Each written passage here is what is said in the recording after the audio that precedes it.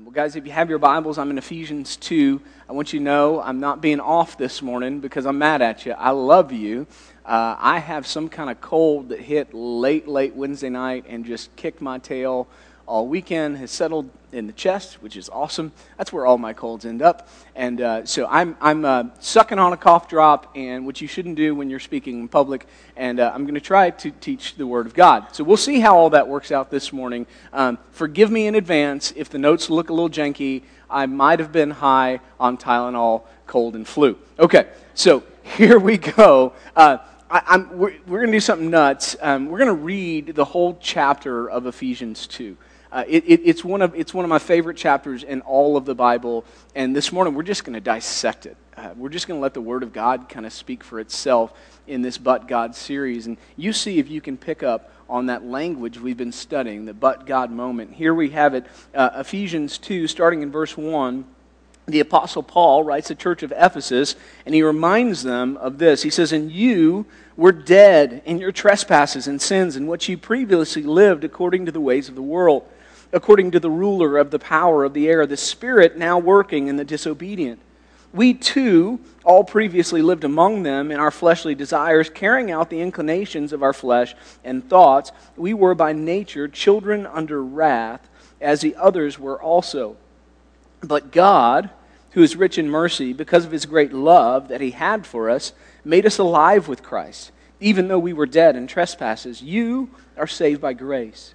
He also raised us up with Him and seated us with Him in the heavens in Christ Jesus, so that in the coming ages He might display the immeasurable riches of His grace through His kindness to us in Christ Jesus. For you're saved by grace through faith, and this is not from yourselves, it is God's gift, not from works, so that no one can boast. For we are His workmanship, created in Christ Jesus for good works, which God prepared ahead of time for us to do. So then, remember that at one time you were Gentiles in the flesh, called the uncircumcised by those who were called the circumcision, which is done in the flesh by human hands. At that time you were without Christ, excluded from citizenship of Israel, foreigners to the covenants of promise, without hope and without God in the world. But now in Christ Jesus, you who were far away have been brought near by the blood of Christ. For He is our peace, who made both groups one and tore down the dividing wall of hostility. In His flesh He made of no effect the law consisting of commands and expressed in regulations, so that He might create in Himself one new man from the two, resulting in peace. He did this so that He might reconcile both to God in one body through the cross, by which He put the hostility to death. He came and proclaimed the good news of peace to you who were far away and to those of you who were near. For through Him we both have access in one Spirit to the Father. So then, you're no longer foreigners and strangers, but fellow citizens with the saints and members of God's household, built on the foundation of the apostles and prophets, with Christ Jesus Himself as the cornerstone. In Him the whole building is being put together, grows into a holy temple in the Lord. In Him you are also being built together for God's dwelling in the Spirit. This is the Word of God. All right. So I don't know if you caught in all of that, a whole chapter, our But God moment, but it was actually split up between about 5 verses. And so I'll put them on the screen so I can point it out to you, because it's easy to read Ephesians 2 and miss your But God moment. But here it is, starting in verse 1. It says, "And you were dead in your trespasses and sins." Right? And it goes on, "in which you previously walked according to the ways of this world, according to the ruler of the power of the air, that spirit now in working in the disobedient." But it begins as, "You were dead in your transgressions and sins in which you used to live." And then we get to verse 4 and we find it, our But God moment. And it too, there's separation there. It says, "But God," and now there's a comma, "who's rich in mercy because of His great love that He had for us, made us alive with Christ." All right? So here's the statement that we get. We were dead in our trespasses and sins, but God made us alive in Christ. That's the But God moment. So just 2 main points this morning, straight from Scripture. I don't have anything extra to give you, to be honest. And then we'll kind of talk about. Here's the first thing, though. It's this: we were all dead in sin. We were all dead in sin. This is my fourth one, so if I pass out, y'all know it was from cough drops. I think you're supposed to have 4 in a day, so here we go.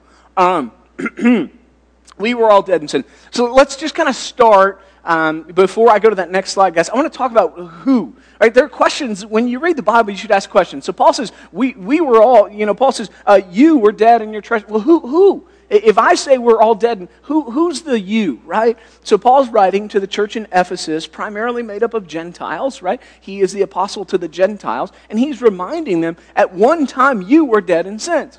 So you go, okay, all the Gentiles were dead in their sins. But then Paul goes, and we also, in verse 3, used to live among them, gratifying the cravings of our sinful nature. So he says, we too were also dead in sin. So what I just start, this is a worldwide problem. We talked about this last week, Romans 3:23. All have sinned and fallen short of the glory of God. So this is an us problem, an all of us problem. We were all dead in our sins, or are dead in our sins, depending on what you do with the second point of the sermon, okay? All right? Don't say that to hurt your feelings, but that is the biblical truth. So then another question arises, because that's language we hear in the Bible a lot. Sin equals death, right? Romans 6:23, the wages of sin is death. So sin and death are always, but what does it mean to be dead in sin? What exactly does that mean? And that's where Paul is so helpful to us here in Ephesians 2, because he outlines it for us. If you've ever wondered, am I a child of God? Have I been born again? Read Ephesians 2, and it will literally outline the behaviors of someone that is dead in sin and someone that's alive in Christ. And so let's just talk about what it means to be dead in sin. Maybe the most boring sermon you've ever heard, because it literally is taken directly from Scripture. I have 0 to add, all right? So here we go, what it means to be dead in sin. Number 1, it's found in verse 2. It means that we are under the rule of the devil. Right? Under the rule of the devil. That's what it says there in verse 2. In which you previously lived according to the ways of this world, according to the ruler of the power of the air. So we're under the rule of the devil. What does that mean? Well, you know what it means, right? Because if you're a believer in Jesus, you should be under the rule of Jesus, right? It means that somebody is your king, that somebody is your boss, that somebody is in charge of you. And the Bible is very clear in this, that we were all working for the devil at one point. The devil was in charge of us at one point. That he was our boss. You were his associate. You were working for his kingdom, living for his cause. That's just the truth of Scripture, right? So we were all under the rule of the devil. But not only that, he goes on, he says, as such, you were controlled by your flesh. It's verse 3. You're controlled by your flesh. Now, there's phraseology there in verse 3. You say, well, what does that look like? What does that mean to be controlled by your flesh? The wording there has to do with cravings. Sinful cravings. My wife hates this illustration, but I use it all the time because I love it. And she's not here today because she also is sick. So here we go. Sinful cravings. I read an article once about how an Eskimo kills a wolf. I mean, some of you have been around long enough, you've heard this.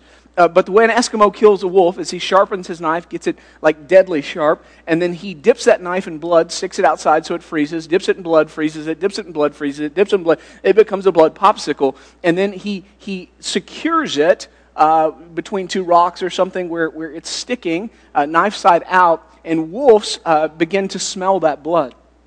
And so they crave blood so bad that they run to that knife and they begin to lick it.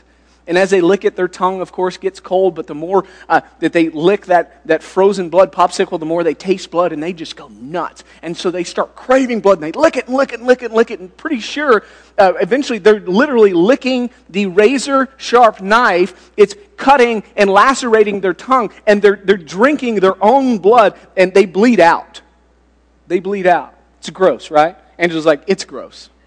Just had a baby. Let's not talk about this, right? It's a good thing you had the baby and you're not still like, you know what I'm saying, right? It's gross. Gross. If you think that's gross, wait till the final point.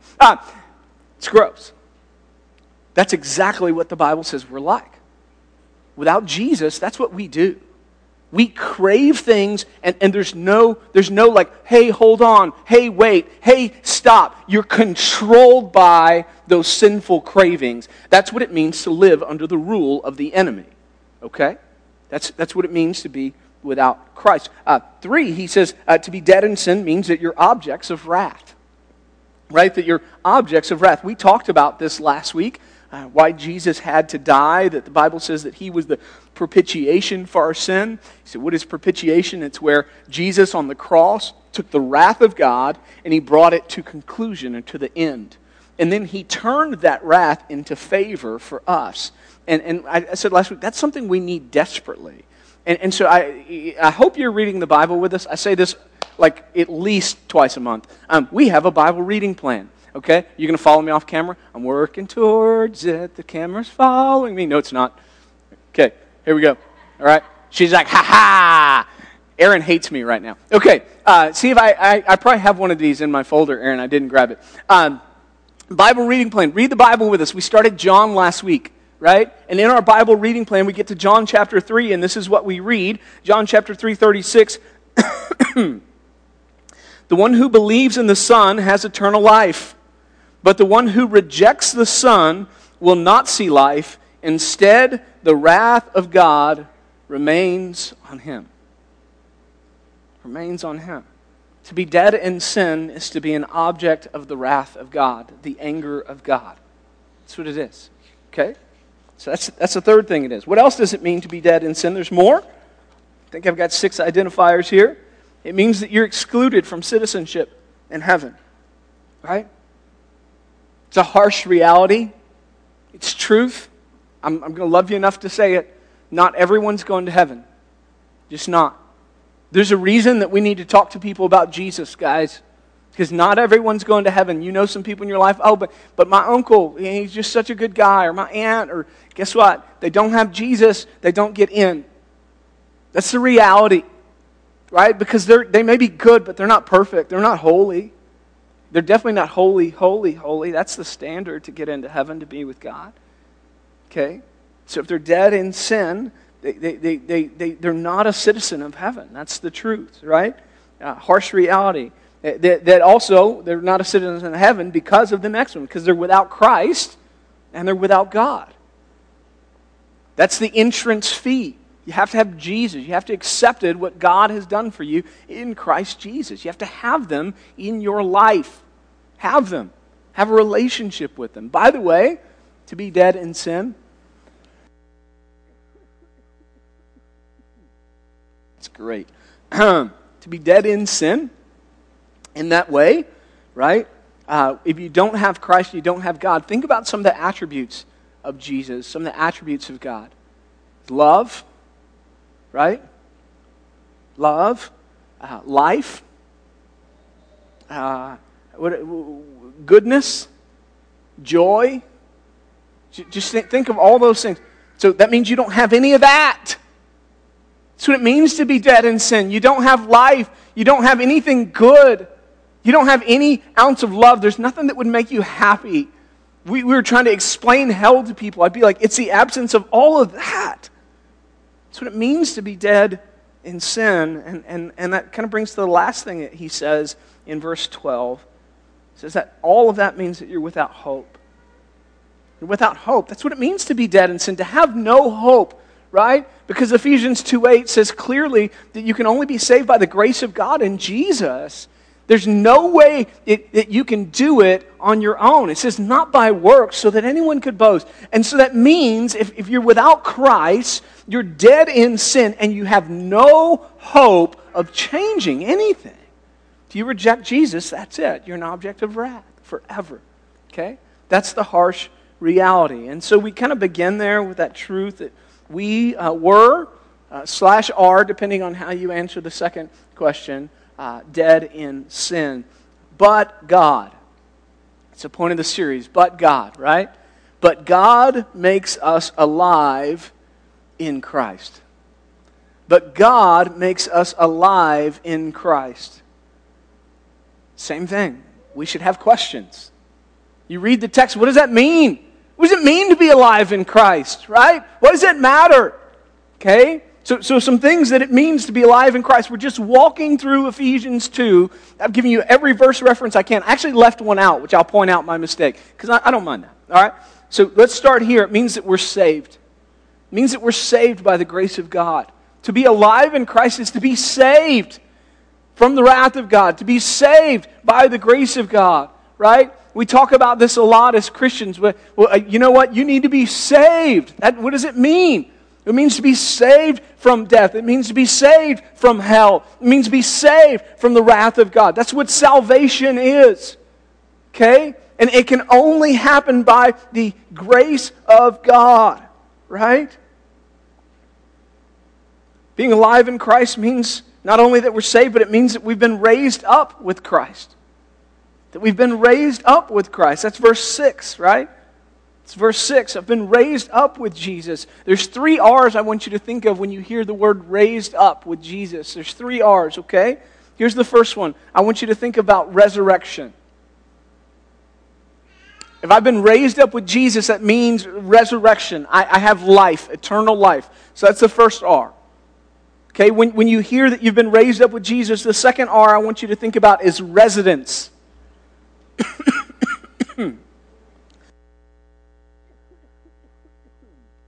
We are powering through. Residence. Where do I live? My home is now in heaven, right? So that's the second one when I've been raised up. So resurrection, I've got life. Residence, I'm a citizen of heaven. And then rule. Rule. It says that you're going to be raised up with Him and seated. You're going to be seated in the heavenly realms. You know who gets to sit down in heaven? People that reign. God created you for dominion. Don't believe me? Go back and read the Genesis account. He created mankind and said, you are to look over all that I've made. And the Bible says that when all things are restored, that our dominion, we get to reign with Jesus. That's crazy, right? Anybody else think like, I am not the person for that job, right? I am unqualified. Anybody else feel unqualified? Right? That's the beauty of Scripture, right? So we've been raised up. The one I missed was verse 13, by the way, if you're following along in your text. We've been brought near. That's what it means to be raised up. We're now near. We're not far away from God. We're not excluded anymore. Now we're near. And the only way that can happen is through verse 14, that we have peace. We have peace with God. It says, He Himself is our peace, who destroyed the dividing wall of hostility. So we have peace now because of what Jesus has done. First, we have peace with God, first and foremost. You know who else we have peace with? Ourselves. Anybody ever feel like you're at war with yourself on a constant basis, right? Not if I'm alive in Christ. The war's ended. Jesus has won, right? So I'm not at war with myself anymore. I'm not condemned anymore. I don't condemn myself anymore. He doesn't condemn me, right? That's over. Victory has been won. And it also means I can have peace with other people. Anybody else have a job that involves people? Can I fill you in? All jobs involve people, right? Like, let's start being a parent. That's a job, and it involves little sinful people that look like you, and you are constantly reminded of what God must feel like, right? It's what life is all about. Everything we do, every business we're in is a people business. People are difficult, but because of Jesus, we can have peace, okay? What does it mean to be alive in Christ? It means also that we have been reconciled to God. Right? Verse 16, we're just walking through Ephesians 2, that I've been reconciled to God. So this is beyond peace, right? So peace is like ceasefire. Okay, let's not fight anymore. That's peace. Okay? Like you and drunk Uncle Gary, okay? Like, we're just not going to talk about politics at Thanksgiving, right? You've created peace. That's it. That's all you've got is, please do not say who you voted for. Let's not talk, so you've created a peace treaty. That's all you've done. Okay?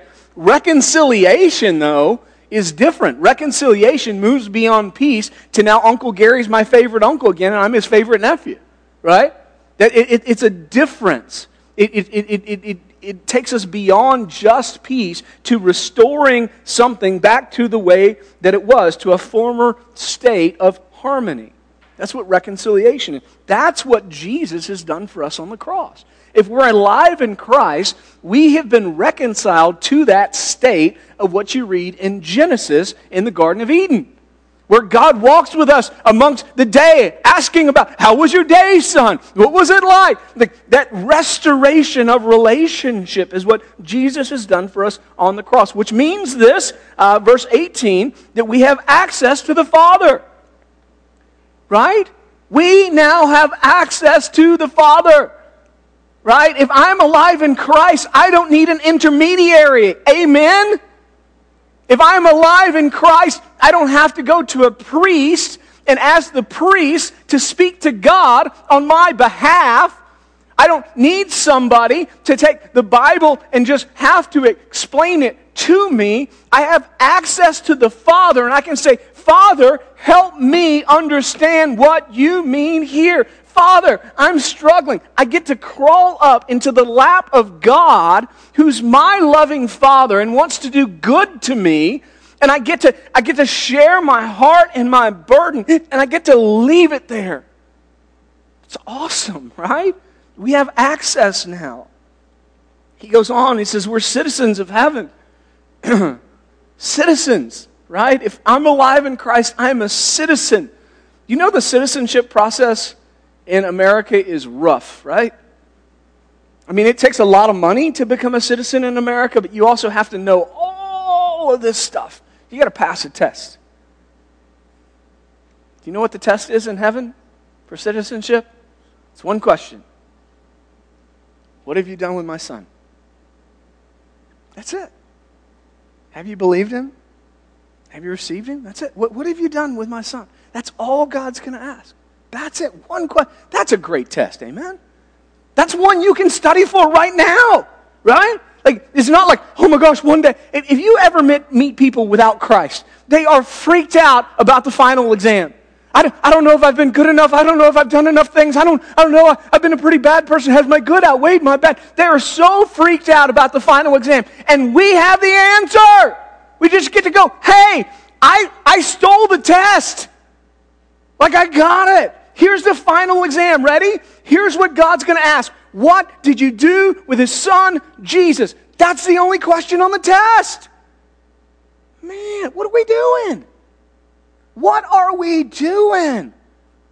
I promise you, I say that right now. You know tons of people in your life that are freaked out about whether or not they're good enough. They don't know if they're going to heaven.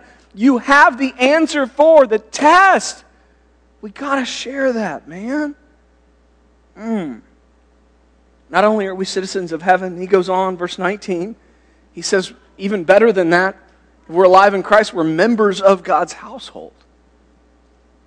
We're members of his household. The Bible would use this language. It's pretty cool. It says that we've been adopted as sons. Now, biblically speaking, some of you, of course, are not men. You are women. We declare that as a church by what parts the Lord has given you, by the way. There's no, not man, I feel like a woman, don't care. What do you have? Anyway, so just saying, that's biblically speaking, that's kind of how that works, okay? And so here's the deal, though. In biblical times, if you were a woman, you didn't get inheritance. So the Bible says that God has adopted us all as sons. It doesn't change your genetics. He says to all men, to all women, you are a member of my house. I'm adopting you, and you've got full rights. You get to inherit my kingdom. Right? It's pretty cool. It's pretty cool. So we're members of God's household. We're part, verse 21, of God's temple. Right? Verse 21, we're part of God's temple. I've moved my verse here. It says, in him the whole building is being put together, growing into a holy temple in the Lord. Christ our head.